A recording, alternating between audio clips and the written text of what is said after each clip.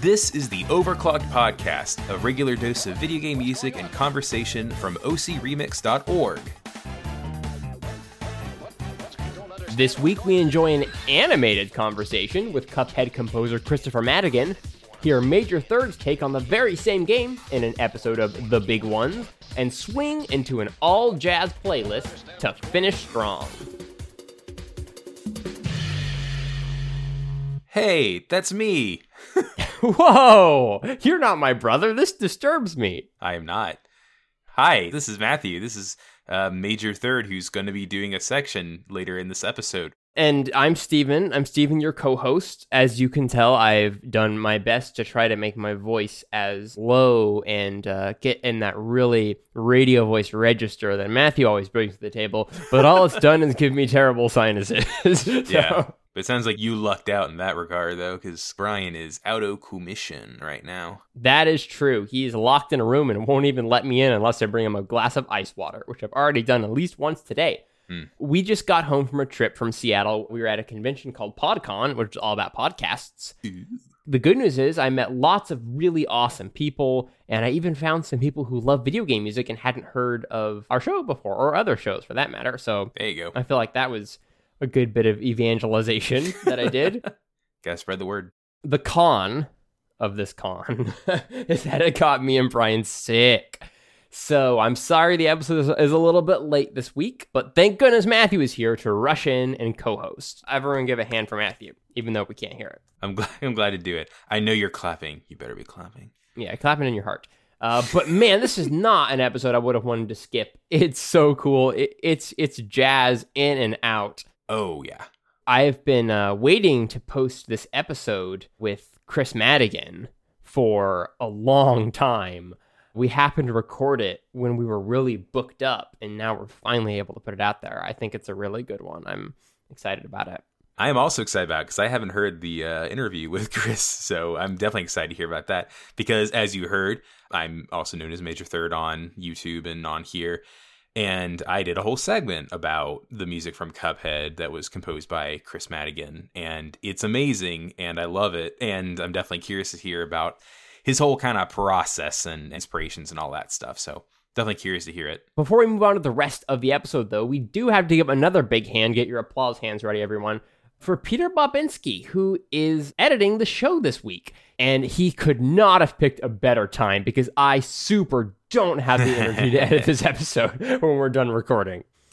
All right, guys. Well, that's enough for our little intro. We've gone on long enough. Now it's time to move into the Remix Rewind. Ooh. Let's look at the fun.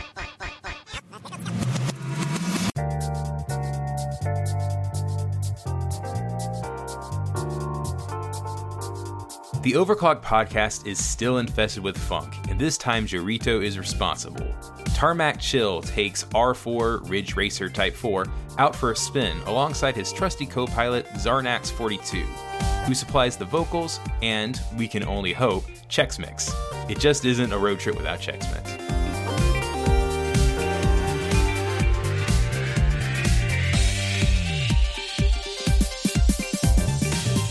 She's the one for me. There's no place I'd rather be. To the finish line, everywhere you look, she's right on time.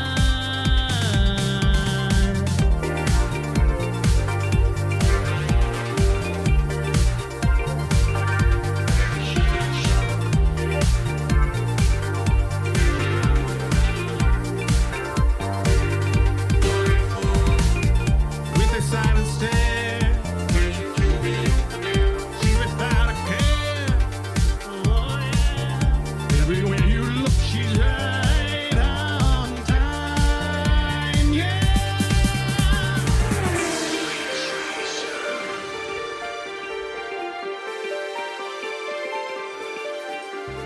Let's take a dive into the synthy saltwater of Donkey Kong Country with Fathoms, a slow descent into familiar waters.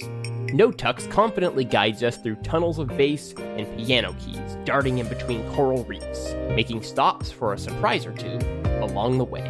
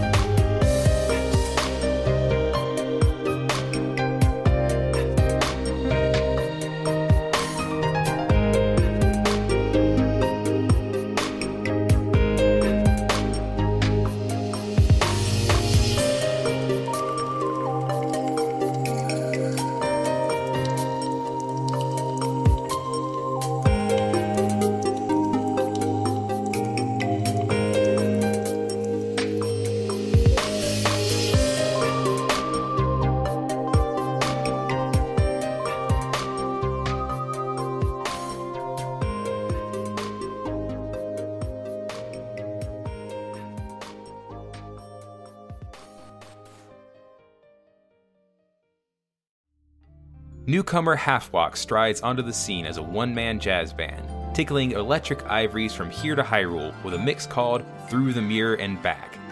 The backup band punctuates every swing of the melody, bringing a new groove to a path so well worn as a link to the past.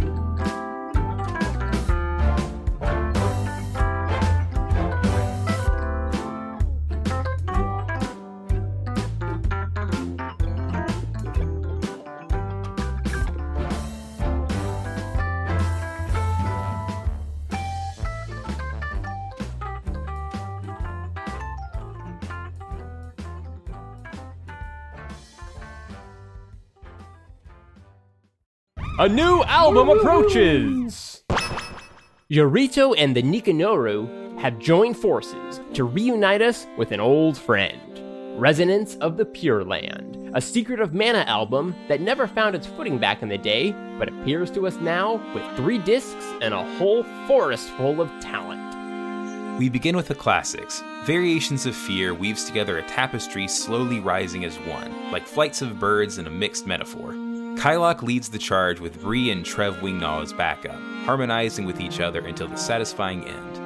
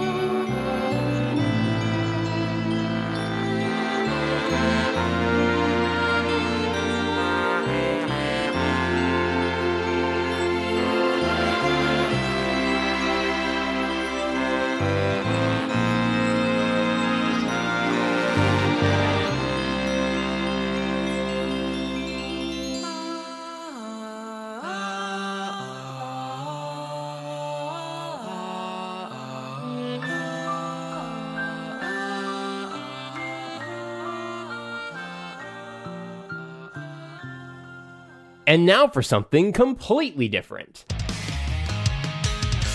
Game Metal bursts onto the scene and scatters our metaphorical flock of birds with Flying Fortress of Fear, a bright and bold look at the more shredding side of Secret of Mana. But don't worry, those birds circle back to form a mosh pit because they know a jam when they hear one.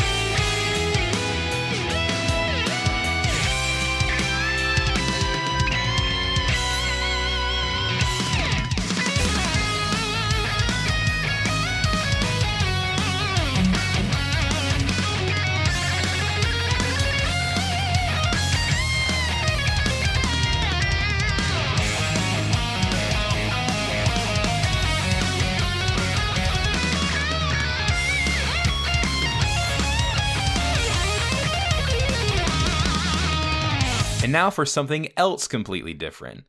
Gwyfrog, beads of sweat gathering on his brow, creates a wildly percussive, jam-packed folk EDM arrangement called Footsteps of Destiny, using mad skills, Chris Amaterasu's violin, and a literal pair of actual shoes. Brings the phrase toe-tapping rhythm to a new level, huh?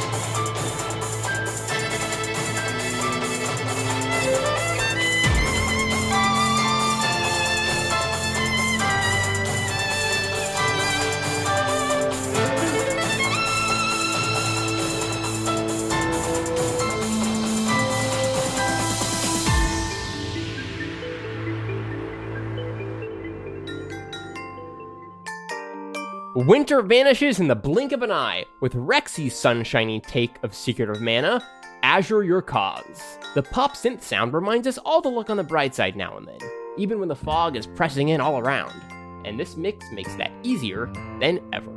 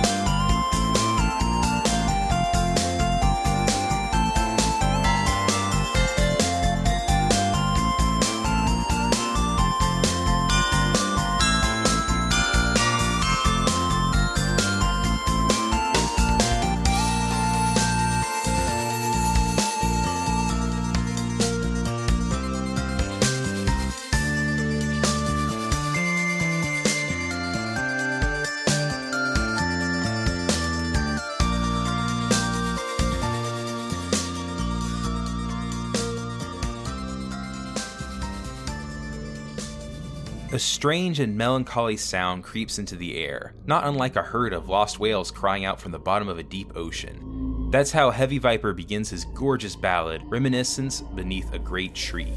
And by the end of its long journey, even the whales are getting into it.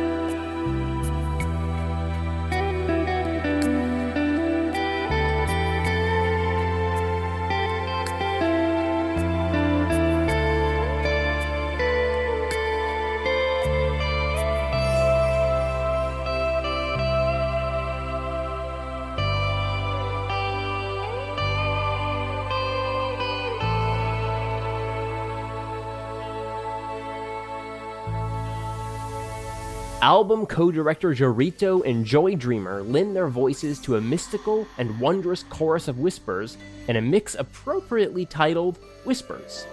Tied together with a wandering trumpet performance by John Stacey, this is a highly mysterious arrangement that puts the secret in Secret of Mana.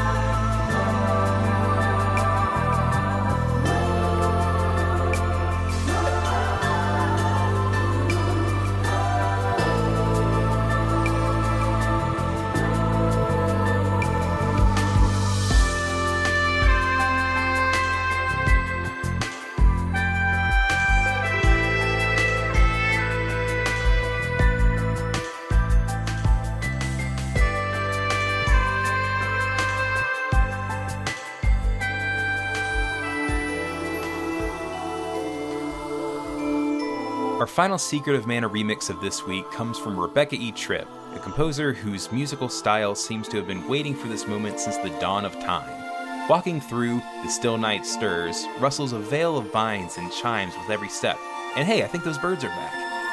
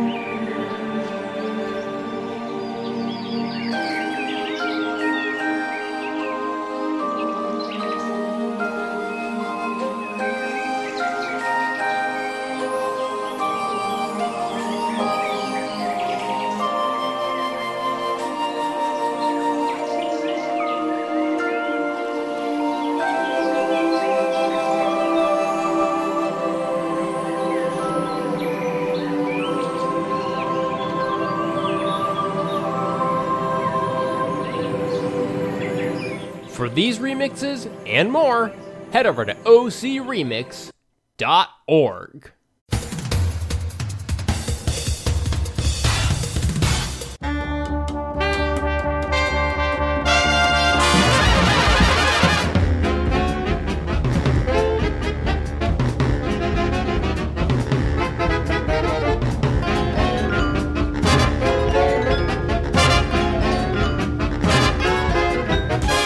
Welcome back, everybody, to another interview on the Overclock podcast. I'm Steven, your usual host. It's no surprise at all. And I'm sure I've been talking about this throughout the past couple of weeks because I'm very excited about the soundtrack and the composer who put it together.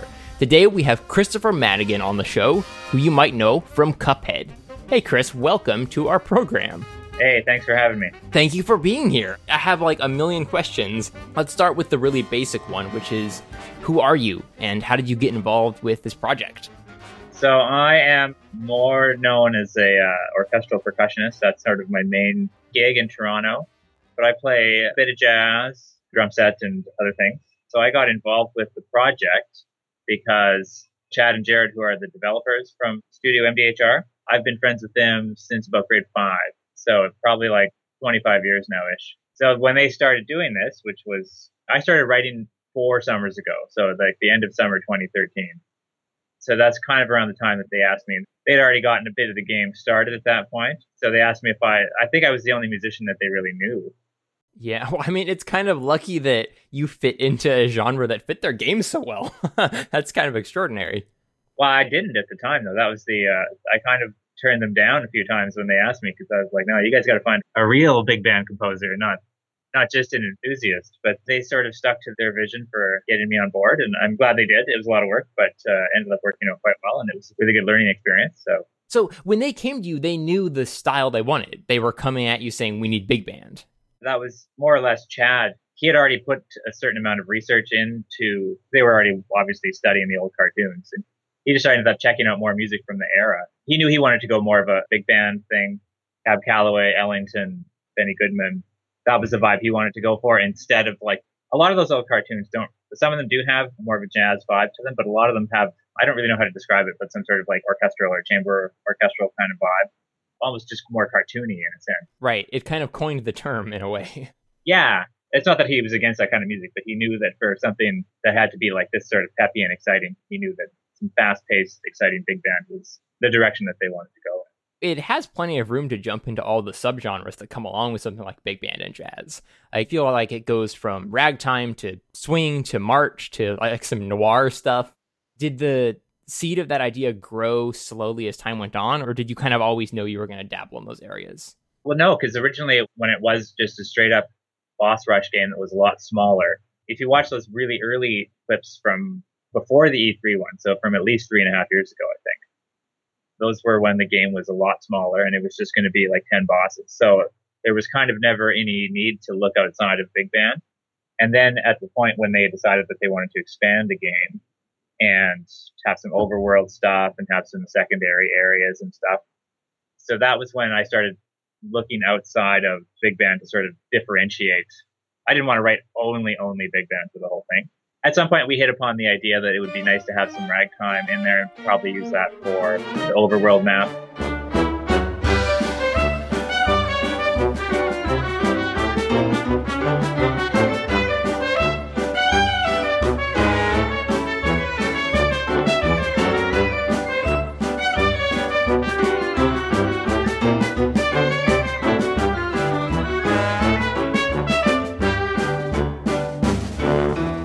And then as that sort of grew from like one overworld map to multi-overworld maps, it was like, what are some other, you can have the march, which is still a ragtime kind of thing.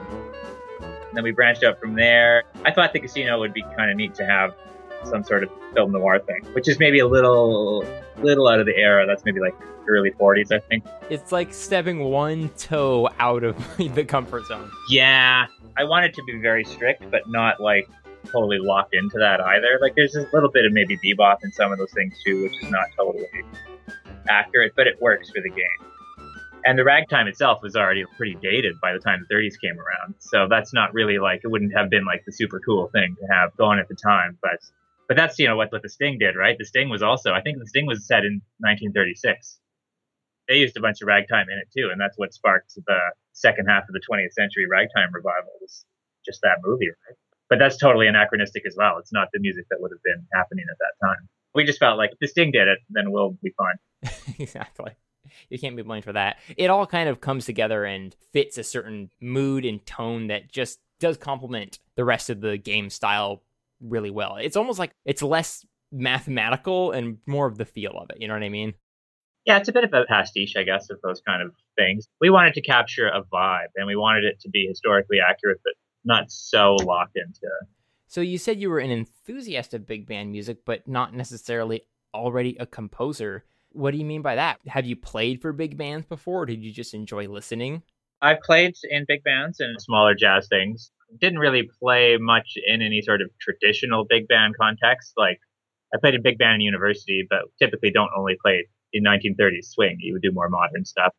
I've always liked jazz, and I try and play in trios or quartets whenever I have a chance. I was familiar with the music, but until I was in the position to have to write it, it was never something that I had thought about in that context and studied really hard. Fortunately, it's something that I enjoyed studying because I do like the music.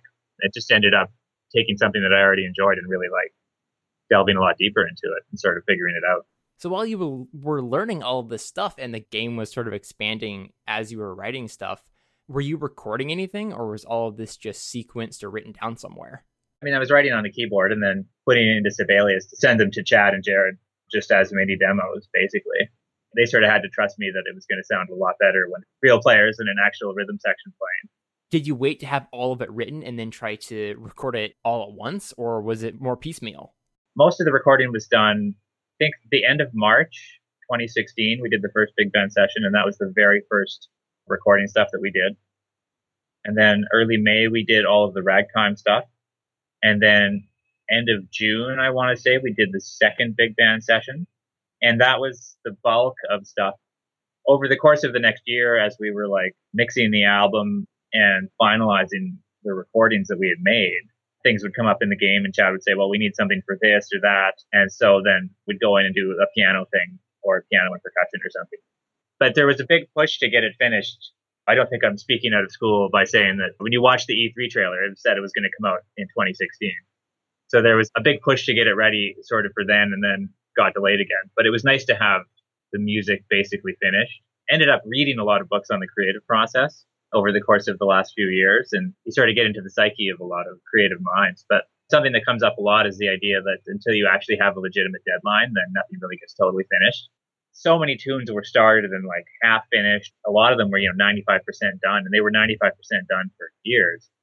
And I would just go back and you fiddle around with it, and it doesn't really get any better. It's just kind of like you're always just putzing around. I think we booked that first session sometime in the middle or the end of February, and we booked it for the end of March.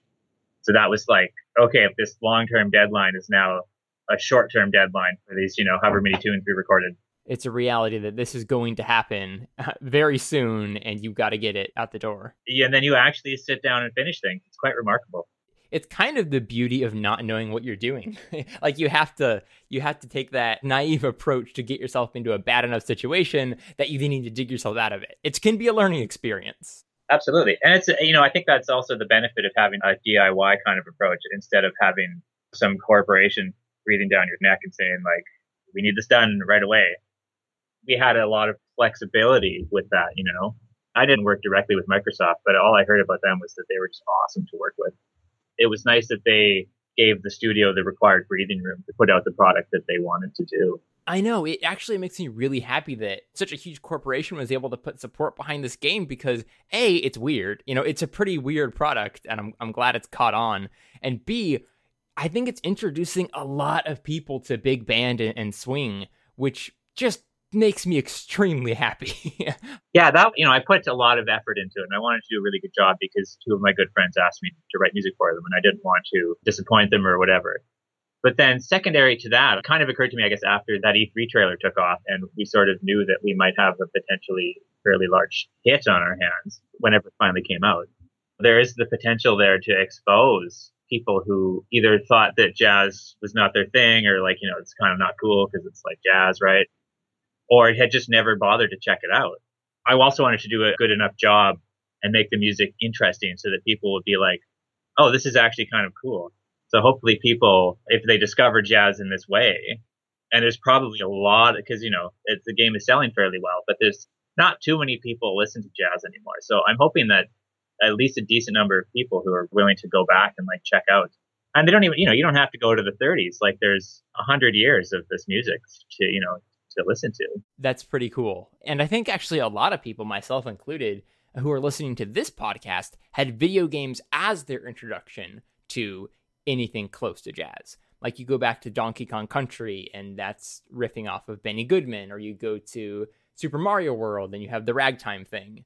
I think that's why this music sounds so natural to be in a video game, because it fits the source material that you guys put together, but it also just has that frenetic, happy, catchy, kind of jazzy music that I think a lot of people are subconsciously used to from years of gaming. Yeah, I didn't want it to just sound like normal big band tunes either, even if they were like maybe like exciting ones. Like it was still trying to bend what big band is into the quirkiness of what video game music is. We wanted to make complete tunes. We hoped that the soundtrack would stand on its own as an album, but it still needed to not sound like it's only a big band sort of thing. Like it needed to have that sort of weirdness, that video game weirdness as well, right? So we were pretty conscious about trying to fit it as much as possible into both worlds. Yeah, and then at the same time, you're trying to, I assume, make it sound like it's crystal clear and have modern production values while reminding you of this sort of vintage authenticity from recordings that you hear from the 30s. Oh yeah, Jeremy Darby, we recorded at his studio in Toronto, Canterbury, and he did all of the recording and the mixing and the engineering for the album. And we spent a long time working together getting a sound which is reminiscent of a vintage recording, but is still, like as you said, crystal clear. There was a lot of time spent on really refining the mixes for the album to sort of try and also fit that into both worlds. If you listen to modern jazz or modern recordings, they sound modern. This obviously needed to not have that sound to it, but it still couldn't be like muddy or old sound either. Like it had to be both. So I think Jeremy did an incredible job of really finding the balance between vintage and clarity. Thinking about it now, there was a lot of facets that we sort of had to take into consideration. But I mean, we sort of did one thing at a time too. So again, it's that same sort of baby steps. And these mixes, there was so many mixes too, because we did 56 or whatever tracks on the album. The way that we recorded them is that in order to keep things from getting too repetitive, I guess, in the game itself, because we knew people were going to be dying and starting all over all the time. Almost every boss track has multiple mixes where there's different solos, right? So you might hear, a good example of this actually is if you listen to the tune High Seas Hijinks on the soundtrack and then watch, there's like a making of video that got posted about a month ago on YouTube for High Seas Hijinks, and it's like a video of the recording session.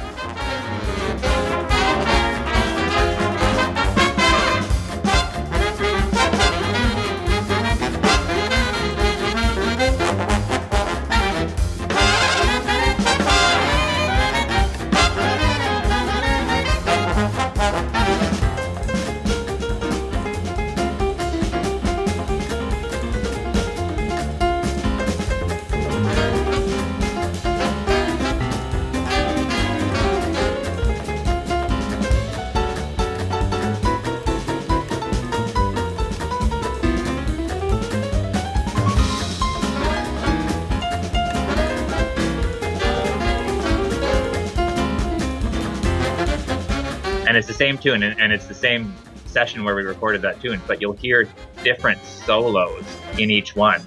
I forget how many, like Jeremy said, there's hundreds and hundreds of different mixes in the game. He'd been working on those mixes for well over a year, I think. So there was a lot of time. The amount of work for him just to do all of those was incredible, but he was always able to also sort of keep refining things and then applying those to the mixes he'd already finished, to sort of like update them to that. Speaking of the recording process, how did you guys find players? I assume you did some of the performance, but did you go out and contract like a group, or was it individual instruments? I played on a little bit of it. Played on some of the ragtime stuff and the percussion stuff. But I knew for the ragtime band, it wasn't going to be super essential to have players who were necessarily super familiar with each other. So in that case, I more or less hired people who I was friends with and who I wanted to play in a little group with for, a day or two in the studio. The big band was more of a concern because you really need, it's the same with the orchestra stuff too. Like you can put together a pickup orchestra of freelance players and they can be like the top players and they can sit down and read anything and it's going to sound right and it's going to sound great. But they're not going to have that synergy or familiarity with each other. Like that's things like professional orchestras, professional big bands. The thing that sets them apart from people who are just as talented, just as musical, and just as great of readers is that they have that familiarity with each other. So we knew that that's what we were going to need to find. And I think really early on, for a very short period, when we started working on the soundtrack to the game, Chad was like, well, we're not going to have much of a music budget, so like we'll just go MIDI on that kind of stuff. And then as soon as the game got big after E3, it was like, okay, now we know we need to hire professional musicians. And instantly in my mind, I was like, we got to hire the Boss Brass.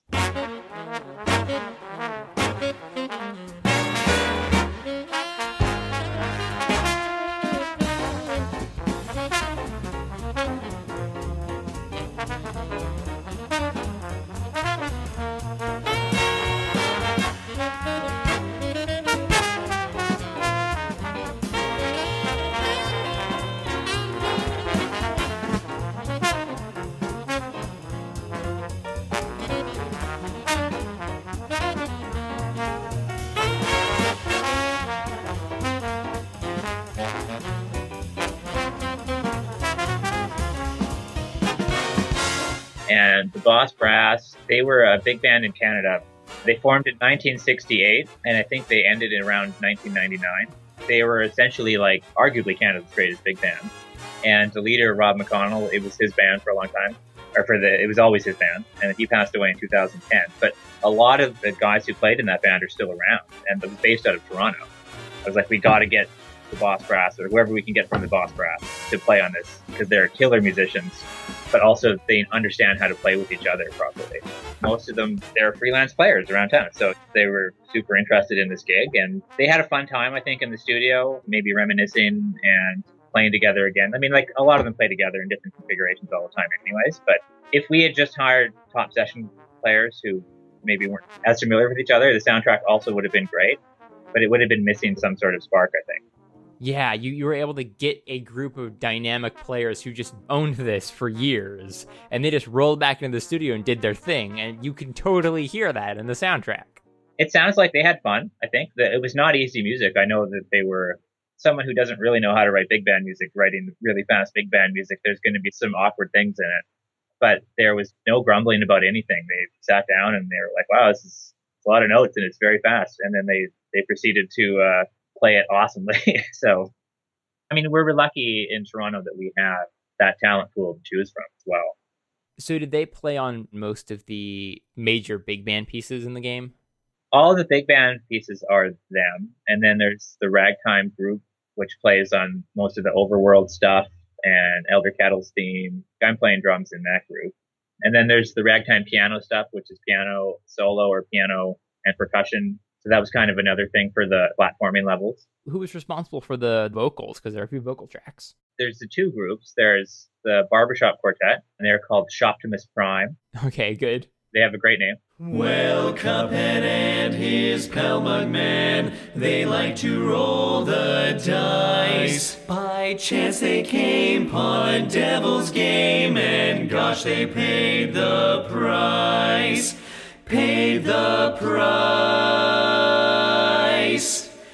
And now they're fighting for their lives on a mission fraught with dread. And if they proceed but don't succeed,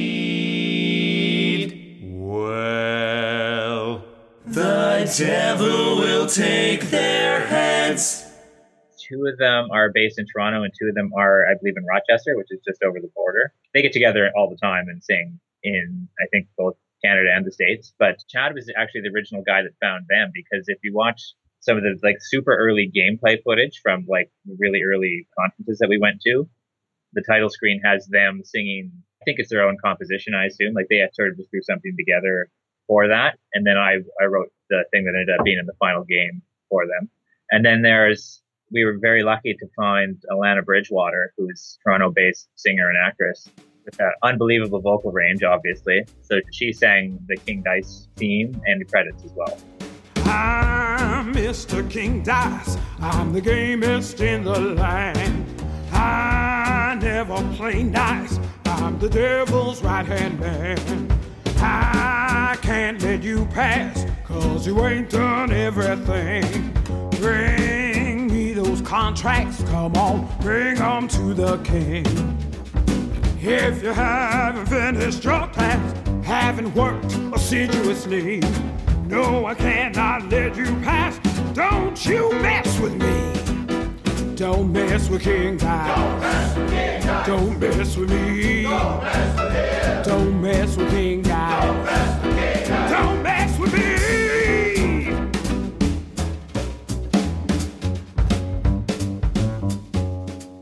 It's just mind-boggling how many talented people you got together for this project. Like, I did not know what to expect when I hit play on this album.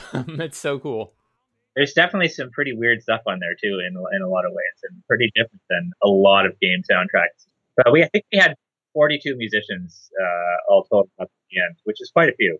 Looking back on the soundtrack, how do you think that your experiences and career as a percussionist prepared you for this soundtrack? Because I know you weren't specifically schooled in big band, but the things that you did learn, what do you think you drew from that? What were some of the great lessons that you're able to bring into this soundtrack? I've been a, I guess, quote unquote professional musician for 10 or 15 years now, I guess. Like, that's where I've made most of my living, fortunately. And the bulk of that has been orchestral playing, but I still, I like listening to a lot of things. I like playing drum set when I can, and I still study it. Music is music at a certain point. You know, you always want to seek other people's advice or opinions too and say, what do you think about this? What do you think about that? But for a lot of it, I was able to just use a certain amount of my own experience to be able to listen to something and say, objectively, is this work or does it not work? If the answer is this is not working, then hopefully, just being a musician, I can maybe figure out, okay, what is not working about this? My professional skill set is quite different than what I used to write for Cuphead. But at the same time, it's still music, and it's still I like to think that I have a little bit of common sense, at least, to sort of be able to problem solve, I guess. Problem solving comes in many forms as well. I knew that I had to do the listening. I knew I had to do a lot of reading research. I knew I had to find a good teacher. I was able to accept to myself, this is what I got to do.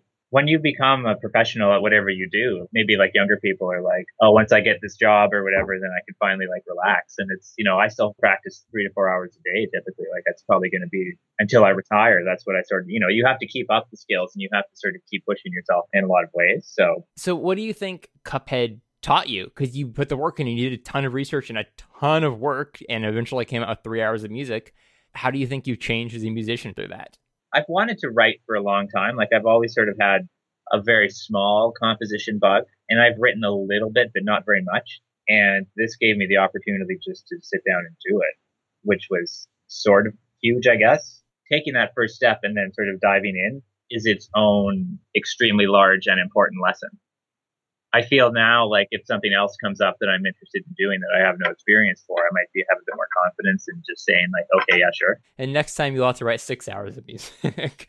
You never know. I mean, I still have no urge to become any sort of freelance composer. I enjoy being a performer, and it takes up a lot of my time, but that's what I like doing. If Chad and Jared, they do a different game, or if they did a sequel to Cuphead, which I'd like to go on record as saying I'm not saying that's happening or not happening. Just to be clear, but if they did do a Cuphead 2, and if they asked me to be a part of it, then that would be great. The project would have to be an interesting project. I don't just feel like taking anything that comes my way at this point. That's awesome. I love that mentality. That's actually super cool. You're willing to try stuff, even if you haven't done it before, and even if there's no precedent for it. If it's an interesting experiment, if it's something that's going to help you grow, that's really cool. Yeah, I mean, what's the worst that can happen? Also, I feel like the plot of Cuphead is an examination of that. But yeah, that is true. Yeah. To wrap up all of this, if people really like what they hear in Cuphead, do you have any recommendations on where they should look next to find more cool jazz music? All of the influences that were on Cuphead are listed in the credits to the album. That's a good place to look. if they want to listen to more stuff from that era. There's a lot of great music from that era, and there's a lot of quite generic. A lot of that stuff was more written for like dancing and just to get people on the dance floor and sell some drinks and whatever. 30s club music, basically. Yeah, some of it was written as concert music and some of it wasn't. So there's a lot of stuff which is not particularly interesting, and then there's a lot of stuff which is very exciting. Benny Goodman, super exciting. Cab Calloway, obviously. Count Basie is great. Any Count Basie stylings never made it into Cuphead. We couldn't figure out any place where his music would have worked. But for me, like, the top was Duke Ellington.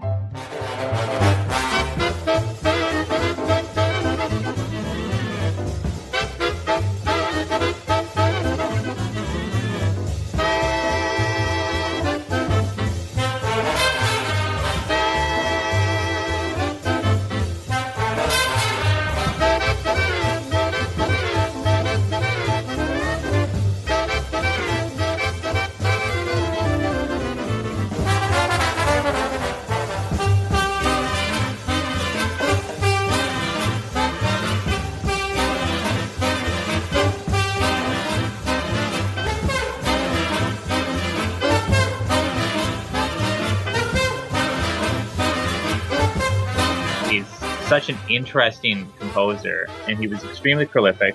Even the stuff which is not considered his top work is still completely fearless in the way that he wrote music. And he was always willing to experiment, and he has just the most wild voicing sometimes, which just sound like no one else was writing like that. And that was kind of like most of his career, which was decades and decades long. He wrote so much. He was like incredibly prolific, and most of it, if not all of it, you can find extremely interesting. And if anyone's interested in more ragtime stuff, Scott Joplin.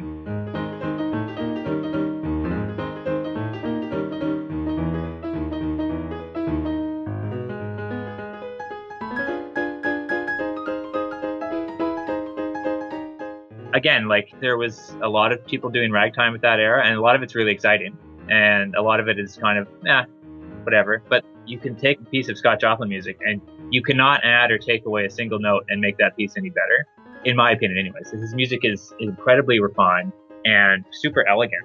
Yeah, and it's hard to do that, at least I feel, in a genre that can be so topsy-turvy and kind of scattershot if you're not careful. I think that's the thing. Like, he was just more, I think, thoughtful about it than maybe some other ragtime composers, I guess. So, and that's not bad-mouthing anyone, but his is just, like, the best, you know? And speaking of ragtime, this is kind of a side question. In Funfair Fever, specifically, is that a little Super Mario World homage?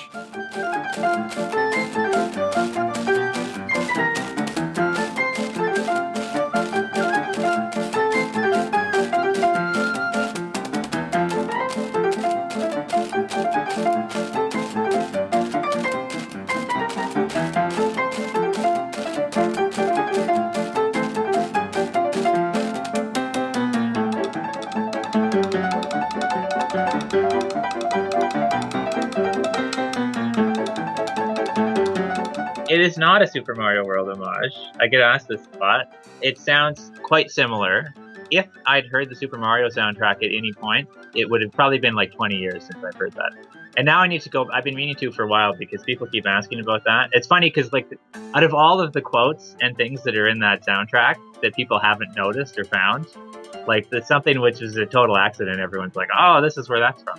When Koji Kondo wrote that kind of idea was already like 80 or 90 years old. It is highly coincidental that it sounds the same. If I had heard that, I probably would have gone out of my way to make it a lot different. But I'm kind of glad it's there. But it's interesting, like, this sort of actually brings up a larger question. You know, we were trying to be super conscious of this during the whole process too. Like, when you're enlisted to create something in some sort of pre-existing genre, and we'll use ragtime as an example. Like, if you want to write a piece of legitimate sounding ragtime music, you're going to have to use a bunch of tropes and cliches, which you didn't invent, essentially. You're trying to find your own voice in there, but then you're also stuck in a very predefined sort of thing. That progression is just a string of secondary dominants, which is quite common. And then that 2/3, that's called the secondary ragtime rhythm. And then, like, da da da da da, or the way the phrase ends, right? It's the same thing as da da da da da. The end of that phrase is all over ragtime stuff, right? So those are, like, it's funny, like, a lick like that is, in my opinion, what defines ragtime as ragtime. Right. Like, for me, and I think a lot of people, it's just like a very brief but distinct moment where it finally clicks in your head, Super Mario World has been ragtime music all along, and nobody knew it. Well, a lot of people know it, but I think most people who play Super Mario World have no connection that was so specifically based on such an old classic style of music. It's kind of neat. It's a pretty obscure, for modern folks, it's a pretty obscure corner of musical history in a way. Ragtime music didn't last. It's only a couple decades that it was the thing. But it's funny, I thank Koji Kondo in the credits for a totally different reason, though. So Elder Kettle's theme, there's a ragtime waltz, right? In the Mario games, every time there's a water world, it's a waltz.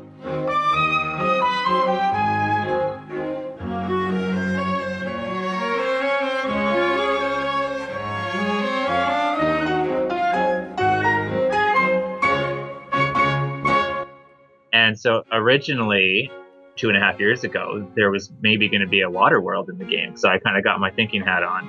And we'd already done a pretty standard Joplin-esque ragtime, which would be Inkwell Isle #1, and then 6/8 March ragtime, which was Inkwell Isle 2. And then I was like, okay, well, we can do a ragtimey kind of waltz. Obviously, there's no water world anymore, but that ended up working really well for Elder Kettle. So that's super cool. So it's kind of where, he's in there somewhere. I like that. I mean, he's a master. If I took it directly from there, I would absolutely own it. But it's almost more like I don't want to take credit for purposely doing something. But I mean, there's a very obvious Final Fantasy VI riff in there, and it's an homage to Uematsu because he's also incredible. And it's funny, I, to an extent, purposely didn't try to listen to any, or to study any video game music while doing this. Chad sent me some things from the game. He was like, check out this level from Gunstar Heroes, or, this track from Streets of Rage or something. And, this is the tunes need to be this exciting. But there was I didn't go back and listen to really any video game music for this, because I kind of wanted to not get too much influence from the concept of gaming music and take more from the jazz side thing. So to me, that was really the right decision, because it feels so perfectly what it should be. Well, I guess that kind of brings us to the end of this interview. Man, that was just 100% fascinating. I'm so glad you're able to take the time to talk about this game a little bit. It's my pleasure. My pleasure. Thanks for having me on here. Oh, definitely. Final question for real. Where can people find out more about you and your music? Well, my website is chrismadigan.com. KrisMaddigan. Probably just Googling Cuphead Composer is easier. But you can go to my Twitter page through there. And if you're interested in the soundtrack, I Am 8-Bit is selling the vinyl version of it, which looks and sounds awesome. But also at studiomdhr.bandcamp.com is where you can find, if you want to buy the digital soundtrack. But fortunately, also on that page, the complete credits, the musician credits, and then all of my thank yous and the musical influences are all on there. So that's a good way to maybe, if you're wanting to learn a bit more about who was on the soundtrack, that's a good place to go. Yes, definitely check that out. It should have been out on iTunes, I think, last week. So it should be out maybe by the time this airs. It'll be on iTunes and Spotify as well. So, yeah. Well, that's awesome. Well, thanks very much, Chris. Again, it was a complete pleasure. This soundtrack will continue to exist just on loop on my computer and phone for a long time. I'm glad to hear it. All right, well, now we're going to head back to the show. We'll see you over there.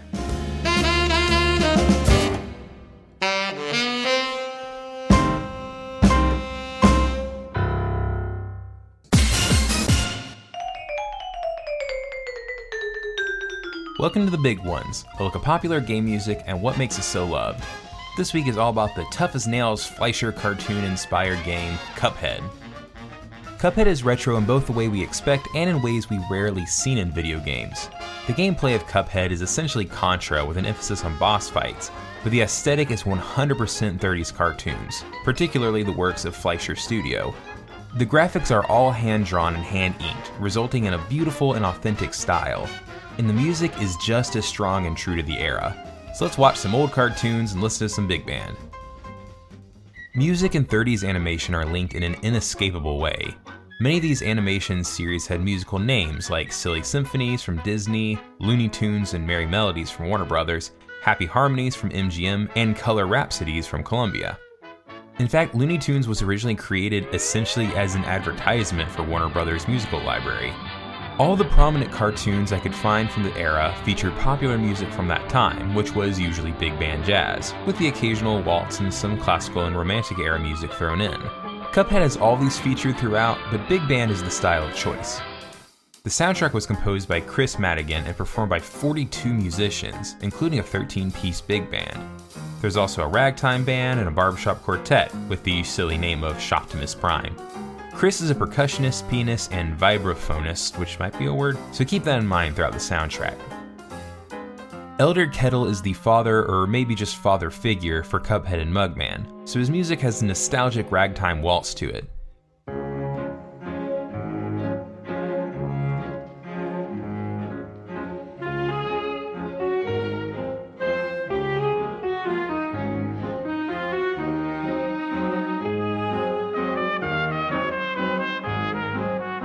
The style of the game is inspired by the 30s, but ragtime dates back to the late 1800s. It's funny thinking of a throwback game having throwbacks within it, but there you go. Floral Fury is one of my favorite tracks from the game.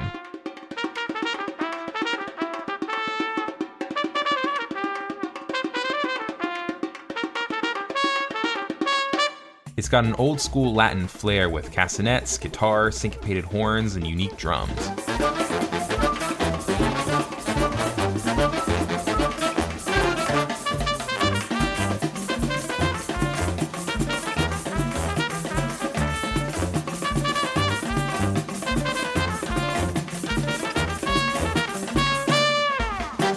The boss this plays over even does some Latin dance moves.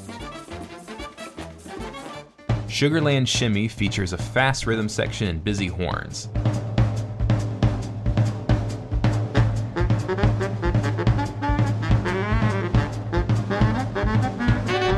It reminds me of the Benny Goodman classic Sing Sing Sing with the solo drum intro and similar melody.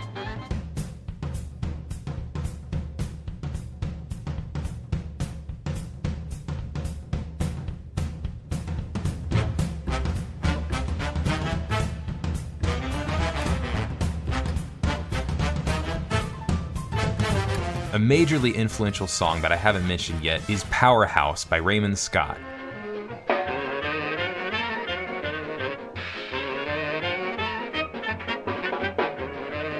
This is one of the top songs you've heard, but you probably don't know the name of.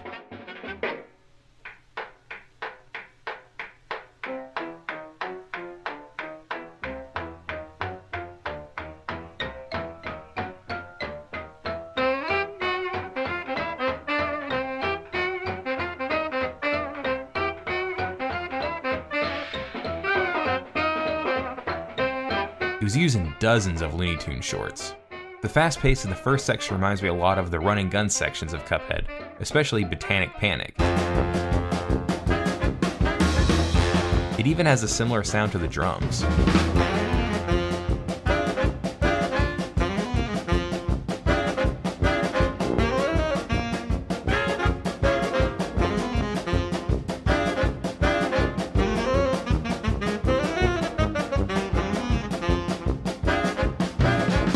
Finally, I want to talk about King Dice.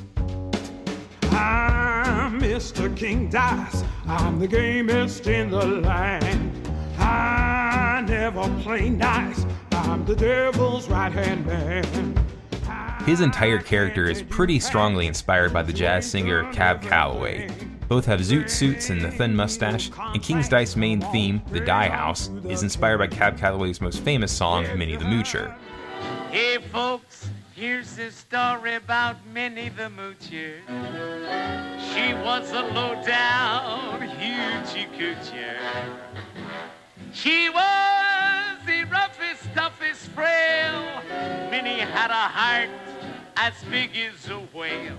Heidi, Heidi, Heidi, ho! Heidi, Heidi, Heidi, ho! Eddie, Eddie, Eddie, Eddie! Eddie, Eddie, Eddie, Eddie! Whoa! Heidi, Heidi, Heidi, ho! Heidi, Heidi, Heidi, ho! With a call and response section at the end of the song. Don't mess with King Dice. Don't mess with me. Don't mess with him. Don't mess with King Dice. Don't mess with me. His quote when you get beaten during his boss fight even says "Hody ho." Minnie the Moocher was also the name of a great Betty Boop short, which features a rotoscope version of Calloway singing and dancing as a giant walrus ghost thing. It's really weird, but you should totally check it out. Although his style is Cab Calloway, King Dice's voice is different, being a little more gravelly like Louis Armstrong than the high scatting of Cab Calloway. But the influences are hard to shake. His singing voice was performed by Alana Bridgewater. Talk about vocal range. Cuphead is such a fun game with an incredible aesthetic. The 1930s style makes me feel nostalgic for a time when my grandparents were children, while also scratching a retro gaming itch. And the music is perfectly authentic with the ragtime and big bands. Chris Madigan knocked it out of the park with the compositions, and the performances are genuinely jaw-dropping. The style is so peppy and driving that it'll keep you motivated, even when fighting that stupid junkyard road for the 30th time in a row. Thanks for listening, and listen well.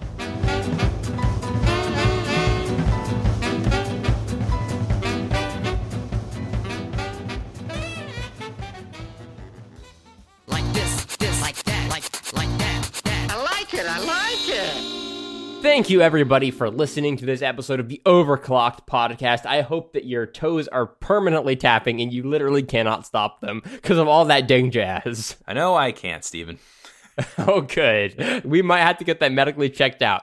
If you want to find out more about the Overclocked podcast and OC Remix itself, you can do that at www.ocremix.org. If you want to follow us on Twitter, you can follow us at OCR Podcast. And hey, don't forget to send us an email at podcast@ocremix.org. That is a great way to get in touch with us, tell us funny stories. I don't know, whatever you want to do with that. Mm-hmm. Oh, and before I forget, Discord as well. You can find that pinned on our Twitter page. And I want to thank Chris Madigan so much for the interview. It was great and very, very insightful. I love hearing people just be really passionate about what they do, you know? Yes, sir. It was amazing. Thank you so much to Peter for editing this episode. I suppose I shouldn't be thanking myself for this segment, but that's what this page says, so. I can do it, though. Right. Thank you, Matthew, for not only creating that no doubt delightful segment, but co-hosting as well. You're a pretty dang good replacement for my brother. Well, thank you so much. And also, while I'm here, I'm sorry, but I got to plug my thing real quick. You can check out Major Third on YouTube. I haven't posted in like a year, but there's still some great videos on there. And also, if you like Kung Fu movies and people talking about them, completely unrelated to this, but you can listen to the Heroes 3 podcast that I do with Marty Brueggemann of the Brueggemann Brothers, to do Mercado Brothers and all that. And Carlos, who I know is listening, and he's awesome. And you're the best, Carlos. Hi, Carlos. Yep, those are some of the best, nicest people you're going to meet in the world when I talk about cool movies. So I really don't understand why you don't want to listen to that. Go do it. All right. Well, thanks very much, Matthew. That was a delight. I'm going to go maybe take some cough drops and a nap as well. That sounds like a very good idea. Before that happens, let's lull me off to sleep with some jazz music in this week's playlist.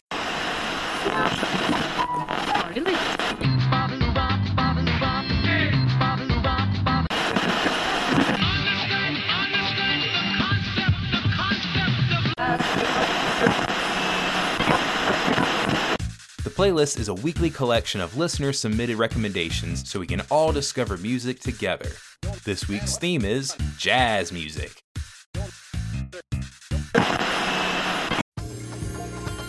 Karen's theme from Street Fighter V and submitted by Black Doom.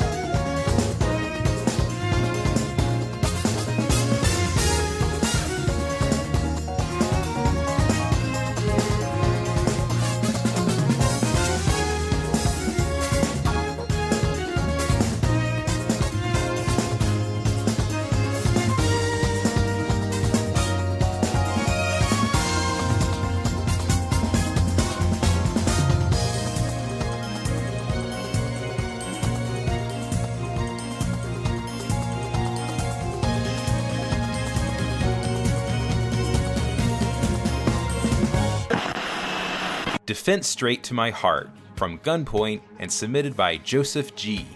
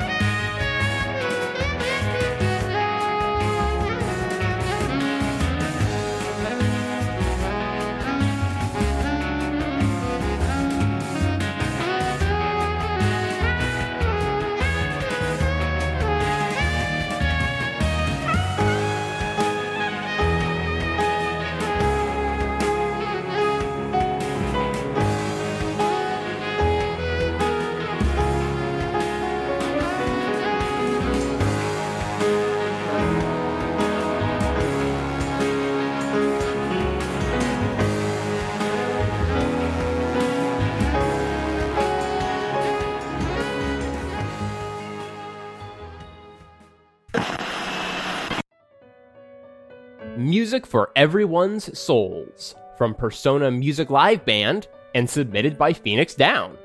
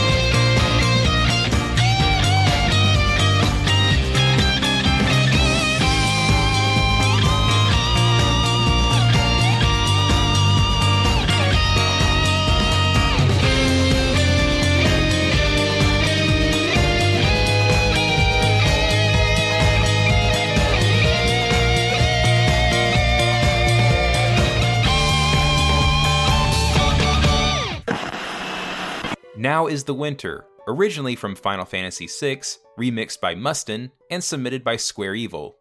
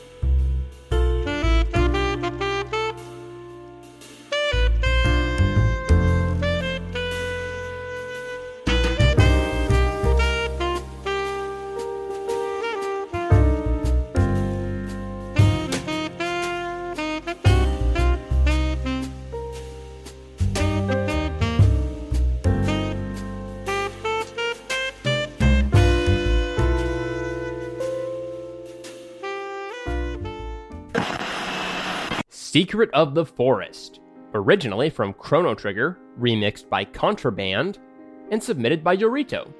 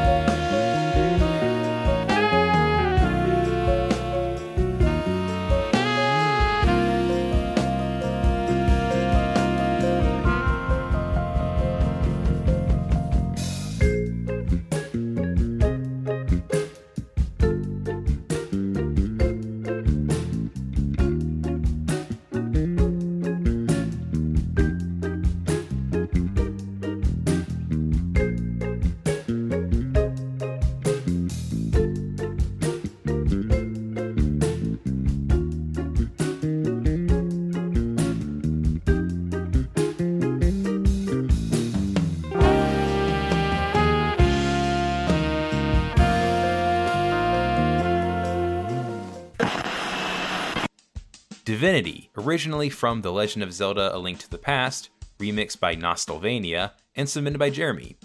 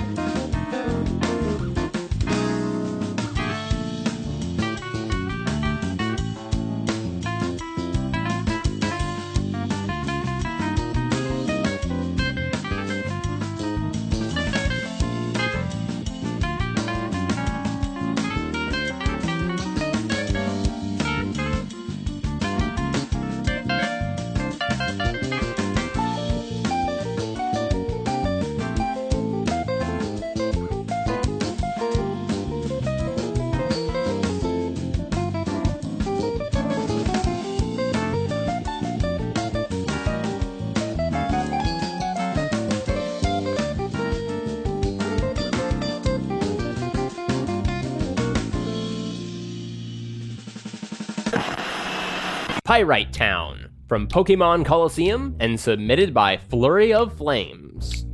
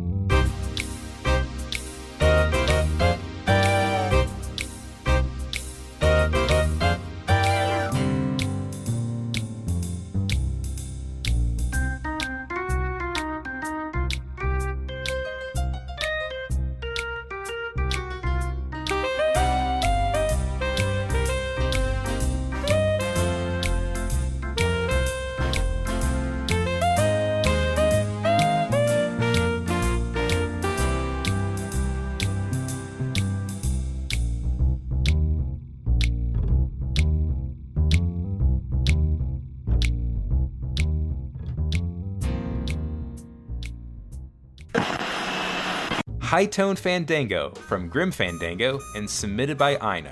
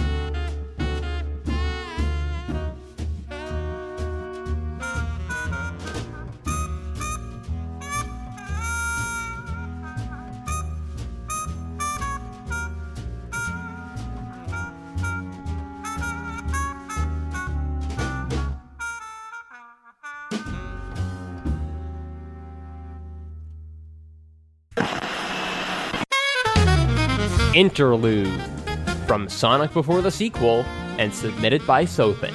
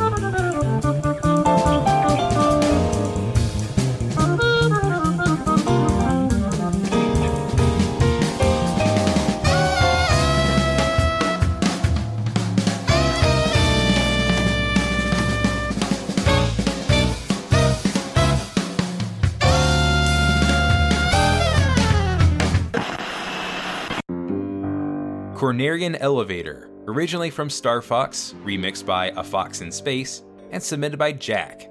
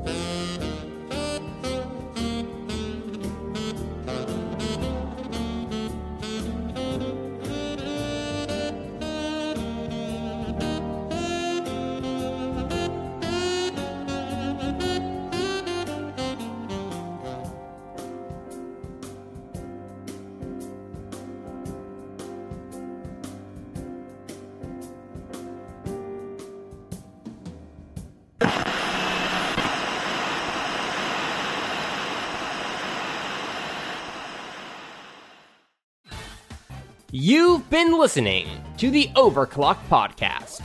Next week's playlist is Christmas music. Sprinkle the podcast with holiday cheer and wintry music.